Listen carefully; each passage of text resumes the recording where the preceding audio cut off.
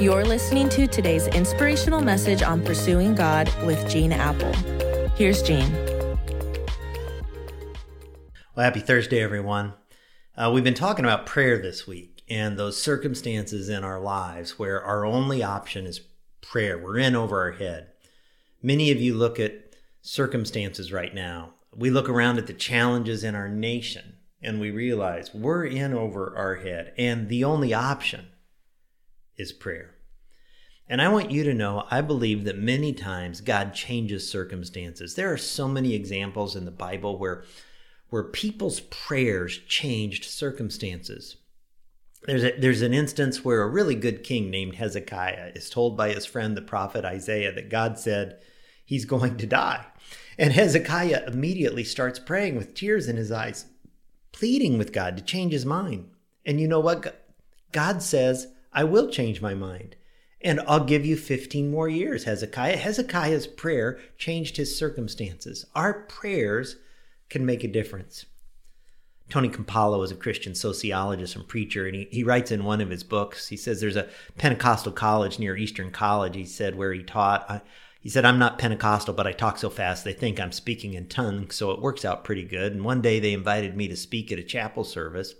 And he says, just before I spoke, 8 guys took me to a back room, got me down on my knees, laid their hands on my head, and prayed for me. And he said, that was good. I need all the prayer I can get. Only one problem, these guys prayed a long time. And that's usually okay, but the longer they prayed, the more tired they got. And the more tired they got, the more they leaned on my head. And he said, I want to tell you, when 8 guys are leaning on your head, it doesn't feel so good.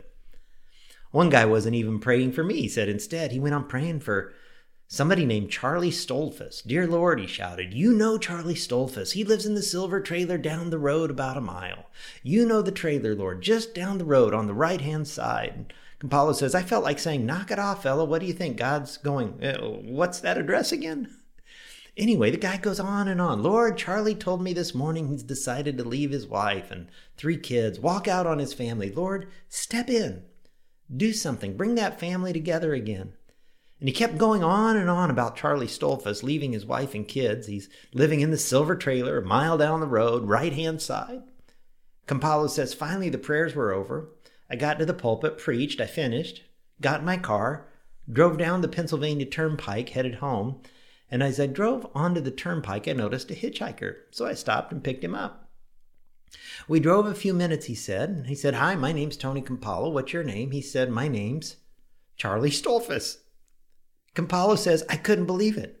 He said, I got off the turnpike at the next exit, headed back, and the guy got a bit uneasy with that. And after a few minutes, he said, hey, mister, where are you taking me? He said, I'm taking you home. He narrowed his eyes and asked why. Because you just left your wife and 3 children, right? That blew him away. Yeah, right. That's right. With shock written all over his face, he plastered himself against the car door, never took his eyes off Campolo. Campolo says, I drove off the turnpike at the next exit. Then I really did him in when I drove right up to his silver trailer. And when I pulled up, his eyes seemed to bulge as he asked me, how did you know that I live here? He said, God told me. And Campolo says, I believe God did tell me. He said, we got out of the car. I ordered him to get into that trailer. Half shaking, he answered, right, mister? Sure, I'm going. And when he opened the trailer door, his wife exclaimed, you're back, you're back. He whispered in her ear. And the more he talked, the bigger her eyes got. Then Campolo said with real authority, the 2 of you sit down. I'm going to talk to you and we're going to listen. And man, did they listen. He was like E.F. Hutton. But that afternoon, Charlie Stolfus and his wife both decided to become followers of Jesus. And they humbled themselves. They started working on their marriage. And today he's a minister. Sometimes prayer changes circumstances.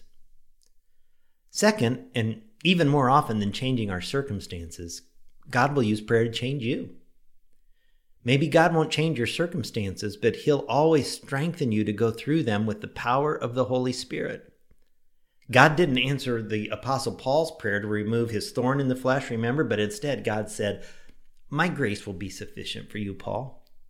God didn't answer Jesus' prayer for another way other than the cross when he asked for that in the garden. Instead, God sent an angel to strengthen him.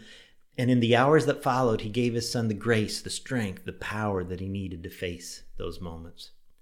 God says, for reasons you don't understand, I'm not going to change these circumstances sometimes, but I'm going to give you the grace, the strength, the supernatural touch that you need. And I'm going to change you. Let's pray. So God, today, we pray for these two things. Some of us are in circumstances we just need you to change. We're asking you to change. Situations in our families, in our health, situations in our communities, states, nation. We need your power. But most, God, we pray that you'll use our prayers to change our lives. Change me. Work in our lives. Speak to me. Mold me. Mold all of our lives to be the people that you want us to be. We pray in Jesus' name. Amen. Amen. Hey, look forward to seeing you here tomorrow.